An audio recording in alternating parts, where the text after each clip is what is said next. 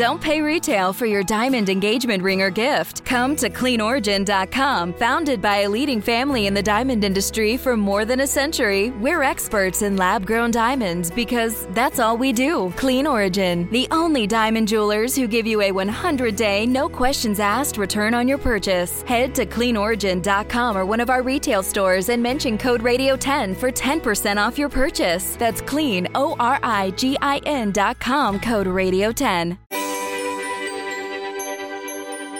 What time is it going to rain at my house? Meteorologists get that type of question all of the time, and since meteorology is such a tricky science, it is near impossible to answer that question for everyone that asks. However, my next guest is working on a weather engine that can answer the question automatically. Dr. Luke Peffers is the Senior Vice President of Climacell, a Boston-based company with a big vision. They want to map all of the weather data in the world to provide precise global coverage. They call it micro-weather, and it can be a total game changer. Dr. Peffers, thank you for joining us on the Weather Geeks podcast. Thank you for having me. It's a pleasure to be here. Yeah, no, I'm very familiar with Climacell. We've actually had some of your colleagues on the television version of the show, so I'm glad to be able to talk to you again. We're going to dive into this concept of micro weather and precision forecast. And can you tell me if it's going to rain in the back corner of my lot near the dog bowl by the tomato plant? Because as meteorologists, you know that we get those kind of questions. But as normal, for those that listen to Weather Geeks, you know the question that's coming next, Luke.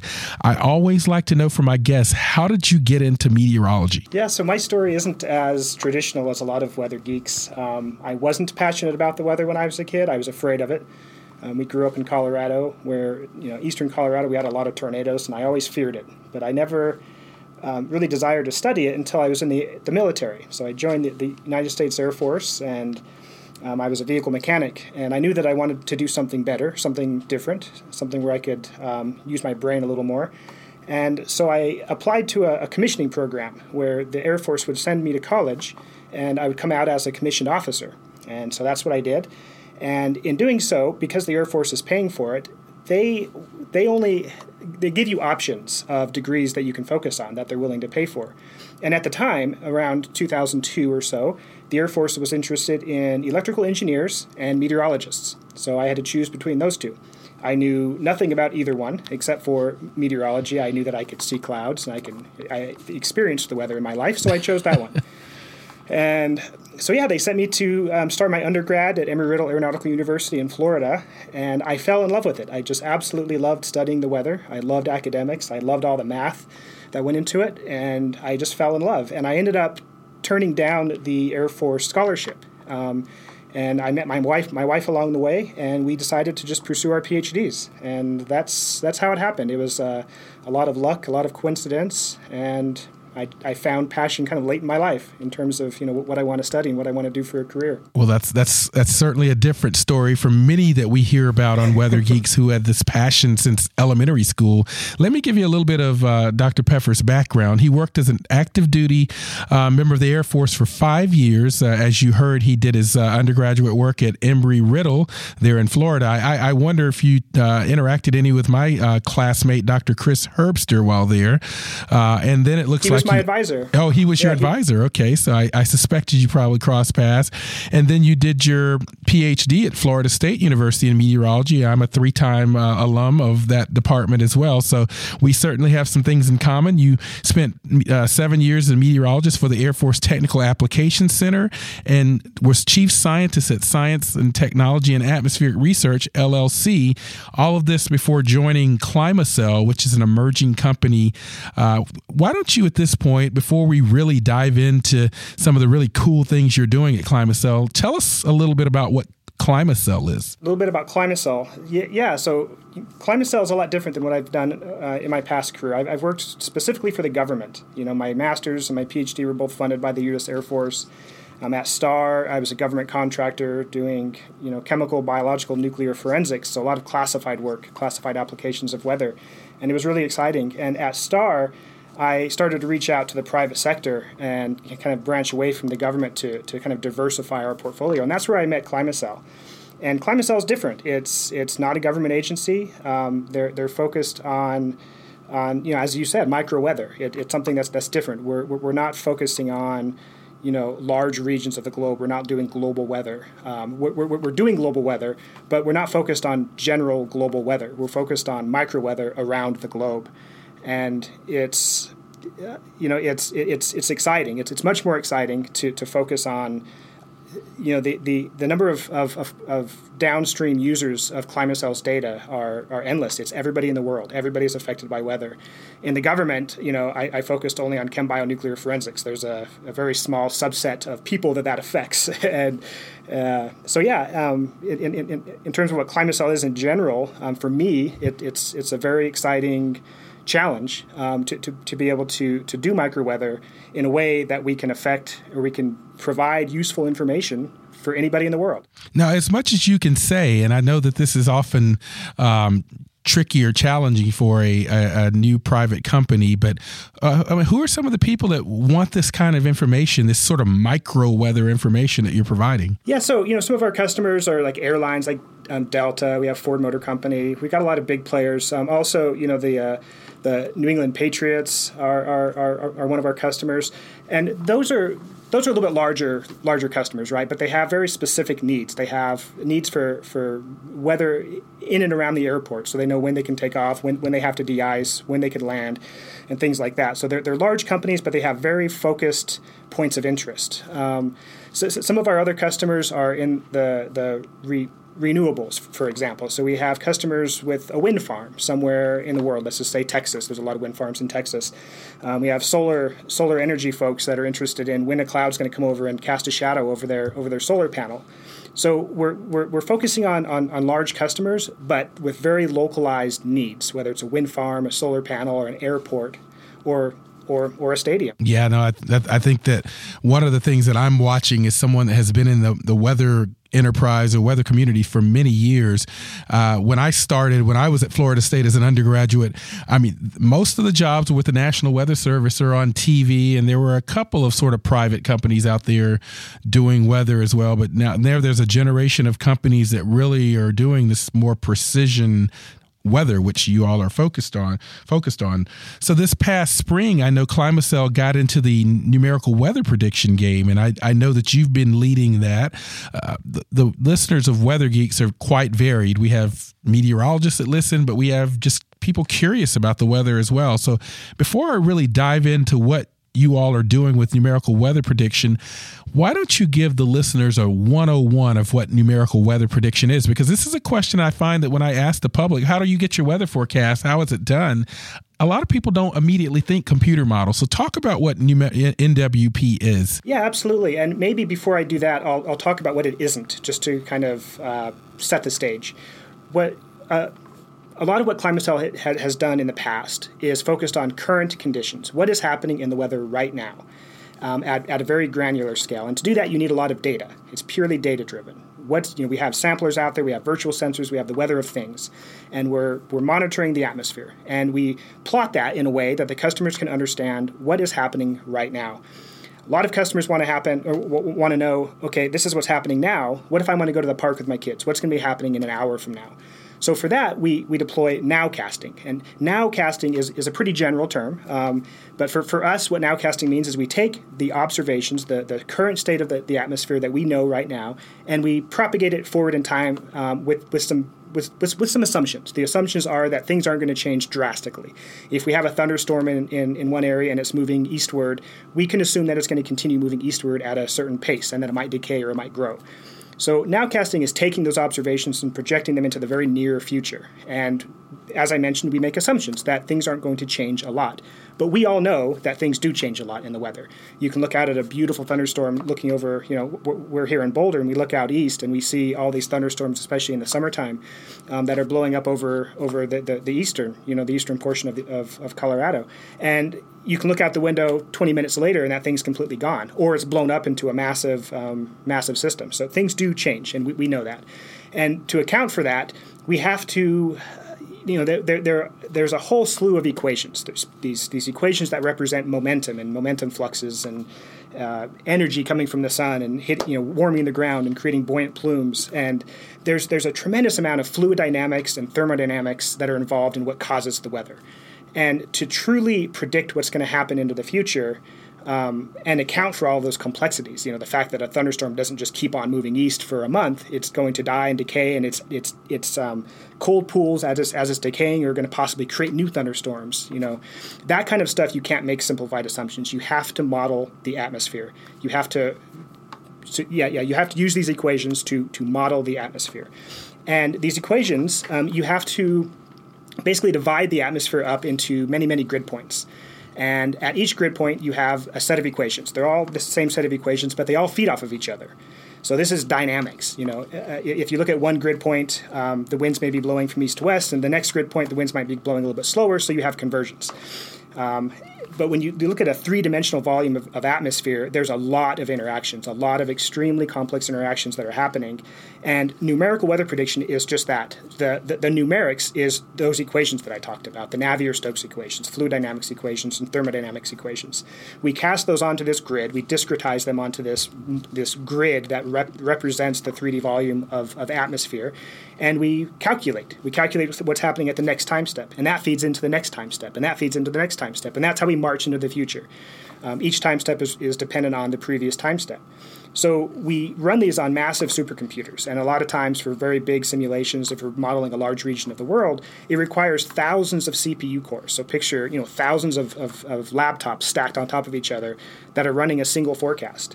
And it's intense because if you imagine, the amount of atmosphere that's sitting over the continental United States. And right now we have, the NCEP runs the HRRR model, High Resolution Rapid Refresh model, at 3-kilometer resolution up to, 40, 50 kilometers high.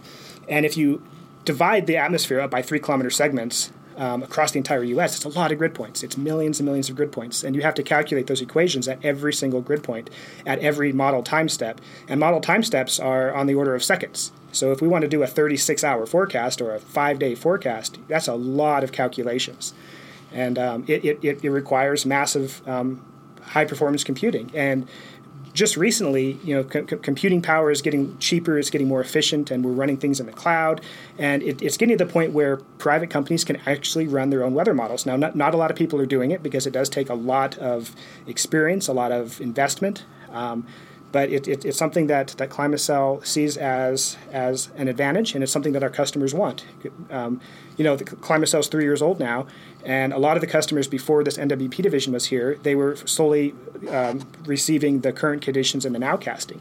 And a lot of those customers love that micro weather. They love that fact that they can get a thunderstorm prediction for a stadium or for their wind farm or for their event outside. But a lot of customers also wanted to know, well, what's going to happen tomorrow? You guys do such a good job at the 3-6 hour forecast. What's going to happen tomorrow at my stadium? Because I'm going to I'm planning an event tomorrow, and for that you need numerical weather prediction, and that's why ClimaCell is invested in this division, so we can extend our forecasts, beyond the kind of nowcast time frame. The comfort of your favorite seat is now your comfy car selling command center, thanks to Carvana. It doesn't get any better than this. Your favorite seat's the best spot in the house. Make it even better by entering your license plate or VIN and getting a real offer in minutes. There really is no place like home. And speaking of home, Carvana will pick up your car from yours after you finalize your offer. Visit Carvana.com or download the app and sell your car from your comfy place.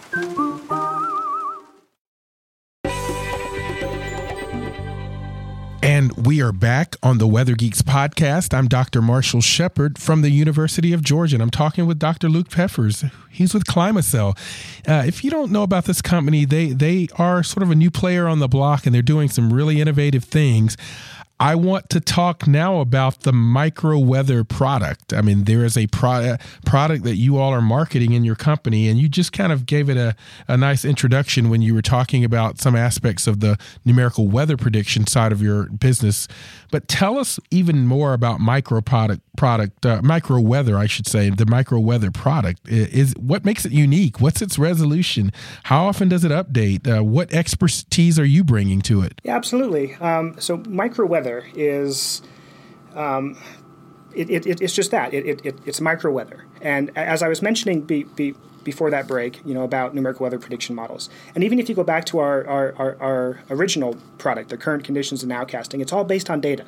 It's all based on observing what's happening in the atmosphere right now and predicting in the short term with nowcasting what's going to happen in the future, and predicting in the medium term using numerical weather prediction. But all of those models require data. We have to know what's happening in the atmosphere right now, and that's one of the fundamental challenges. And in the past decade or so, we've seen a massive increase in the number of observations that we have, mostly because of satellite-based data. Before satellites, we relied on what's on the ground. It's really easy to sense the weather on the ground. We have instruments we can lay out across a large geographical region and kind of piece together what's happening at the surface. But what's happening at the surface is due to what's happening above the surface. And to sense that, we have balloon soundings, across the world that are launched at synoptic times, about 4 times a day. Some areas, they launch them more frequently. And those balloon soundings give us vertical profiles. And vertical profiles across, through the atmosphere's column is so extremely important, because then we know the stability, the makeup of the atmosphere and how it's going to behave at the surface. But of course, if you look at balloon soundings, where they are in the world, mostly over continents, obviously, and they have hundreds of kilometers, if not thousands of kilometers between them. And some continents may not have any, or some large portions of continents may not have any balloon soundings at all. So we're left with understanding what's happening at the surface and trying to predict the entire column of the atmosphere, how it's going to behave. Because again, that's where our weather comes from. We live in the troposphere, but what the stability, the makeup, and the evolution of the troposphere is dependent on everything around it, both horizontally and above. So we have to sense the atmosphere. These models are initial condition problems. You initialize them, and they'll give you a forecast. If you initialize them with bad data, they'll give you a bad forecast. So when you're talking about microweather, it's kind of everything that we've been talking about, everything that's been done over the past decade or so, but at a much higher resolution. A lot of people, in my experience, whether the private companies or in the government, they believe and they've been convinced that running models at high resolution is microweather. And it's not. We can run our models at 10-meter resolution if we want to. But if we're initializing them with a global model, or initializing them with estimates of the atmosphere from one balloon sounding or no balloon soundings, just surface observations, then that model will give you a physically realistic answer. That's what weather models do. They give you physically realistic answers. But if you didn't initialize them with accurate observations, they're not going to be accurate. They're going to be realistic, but not accurate. And so again, the way ClimateCell sees microweather is sensing data, using the weather of things to get every piece of information we possibly can about the current state of the atmosphere. And with that, we initialize our models. And one other piece of ClimateCell, which makes this extremely exciting to me, is that we're not just a weather company; we're a weather technology company, and we're trying to address all of these aspects of weather: sensing the weather, modeling the weather, and turning that into a product. And we have 3 offices in 3 different time zones that are focusing on those 3 different things. And that is microweather. Where are your offices? I know you're in Boston. I know you're in Boulder. Where else are you? Tel Aviv. Okay. So we have a group of engineers that are mostly focused on the customer-facing products, the Hypercast product and the mobile app product. Those are being developed in Tel Aviv. Yes, I know many of your colleagues and your founders were sort of from that part of the world too. I've had a chance to meet and talk to some of them. Now, are you? I know that I'm familiar with your company to some degree, and I know you may not be able to answer all of this question given some of your trade secrets and whatnot. But are you inputting? I know you're inputting all types of data into your model. Probably some of them are fairly traditional weather data that you're getting from weather stations and weather underground stations or things like that. And some of them are probably not as traditional as you may think. But is it a true statement that you're leveraging or making use of whatever you can get your hands on? Yes. The way we like to say it is, if it's affected by weather, we can use it as a weather sensor. And what's really funny about that is in my past career, before I even met anybody at ClimateCell, I had this same idea. And I used to tell people, because I was working for the government, and they would like to, they always had the idea of deploying weather sensors so they could get better weather, which was a good idea, obviously. But in a lot of cases, it's difficult to get weather sensors in deployed regions, downrange. So they would come up with these novel ideas. So like, what if I used this, or what if I used that? And I said, well, yes, it doesn't matter. If it's affected by weather, or if it senses the weather in some way, I can assimilate it. I once told somebody that I could assimilate a potato. And they said, well, that's ridiculous. How can you assimilate a potato? And I said, well, think about it. I could put a potato on a stick outside and watch how it decays. Watch how the peeling of the potato shrivels in the sun, or watch how it molds or whatever.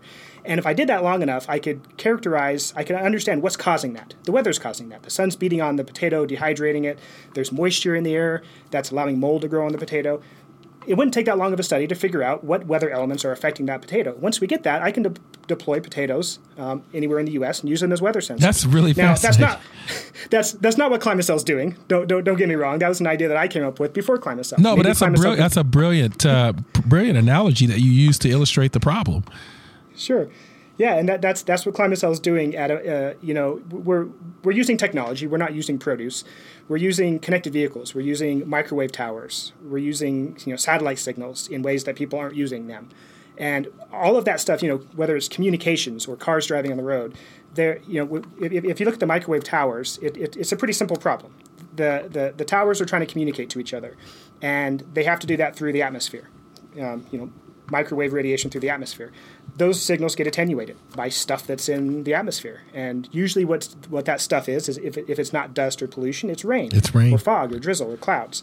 And we can back that out and understand what's happening between these cell phone towers. And especially in a lot of developing countries, we have a tremendous amount of these data. If you think of them maybe as like a proxy for rain gauges, as an example, if we're driving rain rate or something, or rain accumulation, you plot these around these countries, and they're just impressive. You could almost map the entire country with these pseudo rain gauges. And now what we do with that data, we can do a lot of stuff. And I'm not going to get into the details of how we use that. I understand in a lot of ways.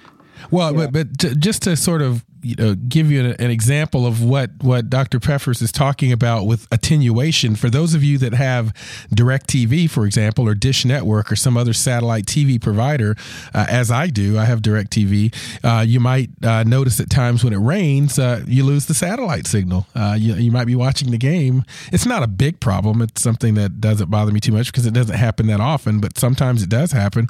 That's an example of attenuation of the satellite signal to your satellite dish on your house by the rainfall. So essentially ClimaCell, it sounds to me, they're using information from all kinds of places that out there collecting data. Keep in mind, our cars collect data now on weather, all kinds of things out there that you might not think about that collect data. So, but here's the $1 million question for you, Dr. Peffers.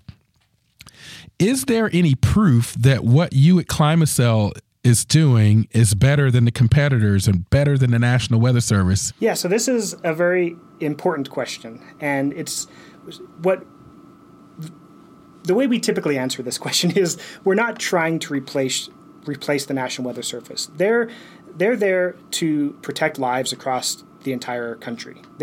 And people around the world use their data, especially the global forecast model. We're not trying to replace the National Weather Service. They are generally focused on weather and how weather affects people and the economy. We are doing the same thing, but at a micro scale, and we're not focusing on the entire world. We're focusing on individual people's gaps. And one of the easiest things for us to do is fill gaps. And when we talk to our customers or when customers come to us, first thing we ask them are, what are your pain points? What are you not getting from the National Weather Service? And it's not because the National Weather Service isn't doing an amazing job. They've done a wonderful job, and they've developed amazing models and amazing observation systems and satellites. I mean, it's tremendous. It's not something an individual company can just pick up and do. So we're filling gaps. We're finding areas where the National Weather Service or other weather providers are falling short. And the fact that there are so many weather companies out there, it means that everybody's falling short. The weather is complex, and it takes a lot of brains, a lot of different agencies working independently and sometimes collaboratively to solve these problems. And that's how we're able to, quote, beat the National Weather Service. But we're not beating them at their own game. We're beating them at our game. We're doing a better job at serving individual customers' needs by filling gaps. And there have been some statements in the media about us and some how we're doing better than a certain weather company or the National Weather Service, and people don't like that sometimes. But really, what it comes down to is we're filling gaps, and that's not cheating. It's exactly what we're doing. We're filling gaps. And as an example, we have we have a lot of examples of how we're able to fill the gaps. One easy to understand example is if you think of a radar, NEXRAD Doppler radar. It's scanning a volume of atmosphere, around this focal point, but it can't look straight straight horizontally because there's trees and things in the way. So they have to look up a little bit. And the further downrange from the signal you get, the higher in altitude the radar is actually looking. So when you see a composite image of radar reflectivity, where the rain is occurring, the further you get away from the radar, you have a blind spot under the radar. So the radar knows that there's precipitation happening at an altitude, let's say 2,000 feet or something, 5,000 feet. But what's happening at the surface may not be rain. The rain may be evaporating, or it may just be a large cloud droplet that hasn't condensed. It hasn't reached its critical mass where it's going to fall out. At the surface, where our microwave links are, we do see what's happening at the surface. So that's just a simple example of how we fill the gap in terms of how we sense. With our models, we fill the gap by optimizing, customizing. The weather model we're building is called Climacel's Bespoke Atmospheric Model, CBAM. And bespoke is really a key term there. It is bespoke. We deploy these models anywhere in the world for customers or for groups of customers. And we're able to optimize these models for things like utilities or severe weather or aviation or icing or UAV weather. The list goes on and on. And the Weather Service isn't doing that. They couldn't possibly do that. They couldn't possibly address every customer in the world's needs by configuring the model. They have one global forecast model, and obviously they run an ensemble of that to give you some uncertainty, but it's one model, one set of physics. The high-resolution rapid refresh, it's one model, one set of physics. And they can't possibly optimize it for every application. And that's what we're doing. CarMax is putting peace of mind back in car shopping by putting you in the driver's seat to find a ride that's right for you. Because at CarMax, we believe you shouldn't just settle for a car. You should love your car. That's why every car we sell is CarMax certified quality, so you can be sure with upfront pricing that's the same for every customer. So don't settle. Find love at first drive and start shopping now at CarMax.com. CarMax, the way car buying should be. And we are back on the Weather Geeks podcast. I'm Dr. Marshall Shepard, and I'm talking with Dr. Luke Peffers of Climacell. He is the Senior Vice President of Climacell, a Boston-based company who is doing really interesting things with the weather. Before that, he spent some time in another private venture and also several years serving our country. Thank you for your service with the U.S. Air Force. I wanted to pick up on something that you mentioned when you talked about that there are others sort of in the weather forecasting and observation and technology game because there are still shortcomings. Are we getting to a point where we're oversaturated? Are there too many players now in the weather game, or do you think there's a piece of the pie for everybody? Yeah, I think there's definitely not too many. If you have a history with NASA, right? Oh yeah, absolutely. I'm not sure of the number of people that it took to put a person on the moon. I don't know how many people, how many companies, whether government agencies and private companies it took to build those shuttles and payloads. It takes more than a village. It takes massive amount of people to solve technical problems, and the weather is a technical challenge. It's chaotic. It's difficult. We have equations. The equations aren't perfect. We have models. The models aren't perfect. We have observations. The observations aren't perfect. And all of these companies are trying to solve this problem together, whereas traditionally the government worked on it, just like NASA. But of course, you always need the private sector to pitch in. The private sector can move more quickly. There's less bureaucracy. Sometimes there's we can focus more. Sometimes we can be more innovative just because we can move faster. And that's why I think the private sector is so important, is that we can move quickly. We can do things that the government might not be able to do, not because they're not talented or they don't have the funding, but because things might move more slowly in the government. So that's just one example of why private weather is good. But are there too many? Absolutely not. I think it's tremendous that we have so many people trying to solve this problem, and we can all learn from each other. Unfortunately, some of these companies try innovative things, and they fail. And other companies and other government agencies can look at that and learn from that. Some companies succeed, and the same goes for that. When a company succeeds and does something amazing, it gets the attention of other private companies and other government agencies, and they build upon that. And that's how we do it as a team. We certainly have competitors when it comes to generating revenue, but really we're all on the same team. We're all trying to solve a complex problem, and we're all going to learn from each other.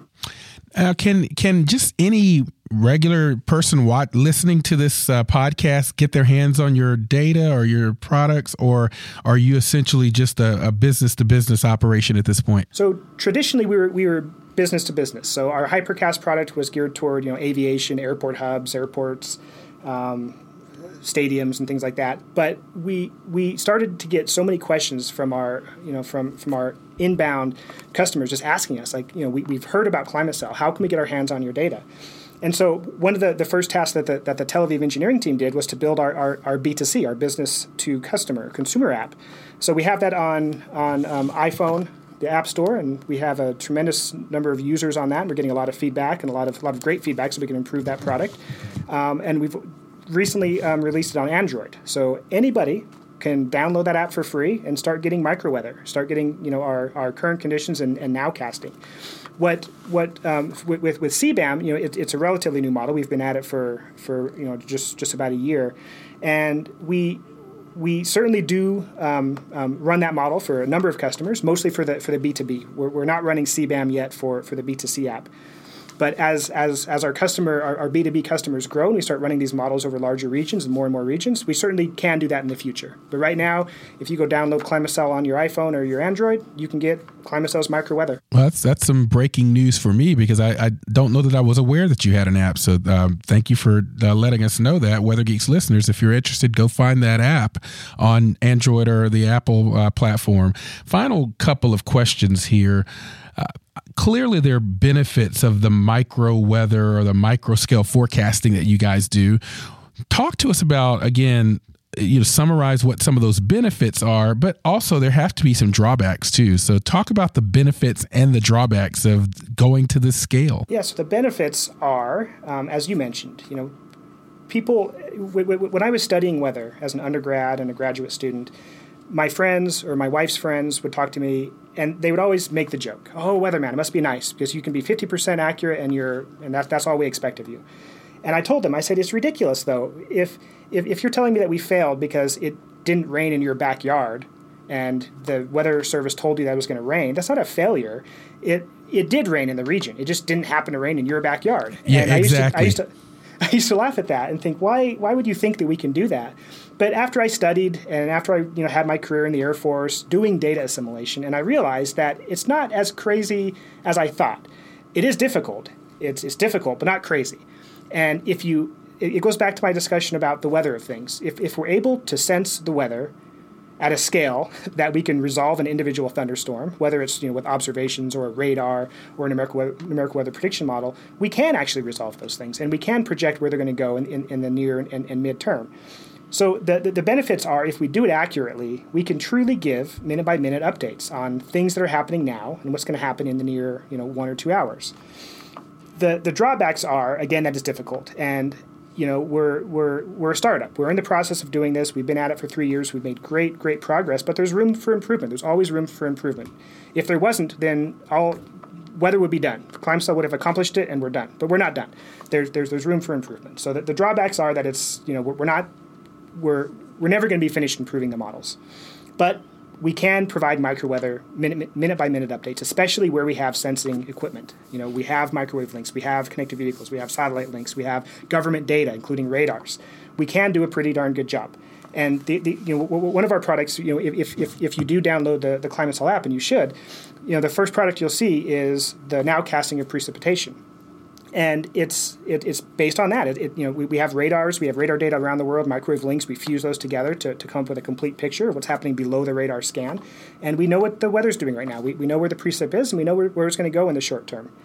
The drawbacks are that sometimes it's difficult to convey, especially with numerical weather prediction. With the nowcasting, it's a little easier to convey. We can tell the customers, this is what's happening right now, and this is what's going to happen in the next few minutes or next couple hours. With numerical weather prediction, it's a little more difficult to tell the model where a thunderstorm is.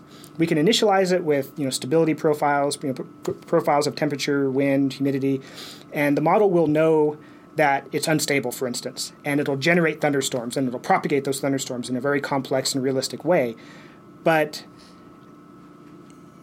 the placement of those thunderstorms in the model are up to the model. The model decides based on just chaos and organized convection where a thunderstorm is going to pop up and where it's going to end up. Numerical weather prediction models have a difficult time with that, and the high resolution rapid refresh tries to solve that problem, and they do a pretty good job at assimilating, bringing in radar data to tell the model where the convection is right now. And then you have to hope that the model is going to hold on to that convection and project it in a meaningful way. But there are a lot of problems with that. And the list goes on and on. One of the big challenges I had in the government with conveying, extremely high resolution data is that the higher resolution you go with a model, whether it's the nowcasting or the numerical weather prediction model, the higher resolution you go, the more noisy the signal gets. And it's not noise in the way that you think like a microwave attenuation or a microwave signal. It's noise because the atmosphere is noisy. And when you run these models at extremely high resolution, you're explicitly resolving the noise. And the noise is meaningful. Wind gusts are meaningful. Turbulence is meaningful. But a model like the high-resolution rapid refresh is running at 3-kilometer resolution. So what that means is that every 3 kilometer, a 3 by 3 kilometer grid cell, everything's averaged in there. The wind speed is averaged, the temperature is averaged, everything's averaged, and you parameterize, you account for, indirectly, the effect of things like turbulence and wind gusts and stuff like that. So when you start to resolve those, which we are doing for a lot of our customers, and we are doing in the current conditions layer and the nowcasting, when you resolve those features, the signals get noisy. And explaining that noise is meaningful. If you think of a wind farm again, there's what's called ramping events. So if the winds are going to change, from 5 meters per second to 15 meters per second in a 10-minute window, they need to know that because that could damage the turbines. And if you look at something like HRRR output, everything the wind speed looks kind of smooth during a 6-hour period. But you look at our model and it's extremely noisy. And again, conveying that noise in a way that they don't perceive it as noise, that's a challenge. Yeah, no, and I think you just did an excellent job of kind of giving an overview of the sort of potential there in this sort of micro weather approach, but certainly why it's certainly not something that has been cracked on this yet. It's a hard problem, and it's a problem that you're suggesting at least is within reach.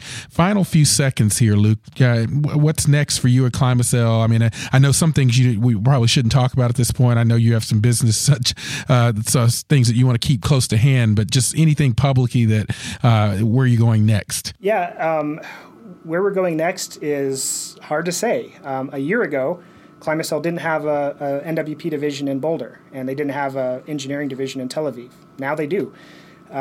Whether all that was planned, not entirely sure. I don't think it was planned. I think we go where the innovation is. We try things out, and things that work and things that show promise, we go in that direction. And as I mentioned, our core products, they're not done. There's so much improvement that we can do. There's so much science out there. There's so much artificial intelligence, machine learning, and other data types that we can get and put into these models. There's so much more we can do to improve what we have now. And really, what it comes down to is when customers ask us for a capability that we don't have, a light bulb goes off. If 20 customers are asking us for the same capability, we put that on our roadmap and we just do it. Our customers are dictating what we do. I think is maybe a good way to put it. The more requests we get for a certain technology, or the more requests for an improvement of a technology we get, we lock it in our roadmap and we just simply do it. And nice. We kind of let that gauge where we're going. Well, it's been a pleasure to talk to you again on Weather Geeks. And if you're interested in some of the things that you've heard talked about today, where can people find you on the internet or social media? Yeah, just go to Climacell.com.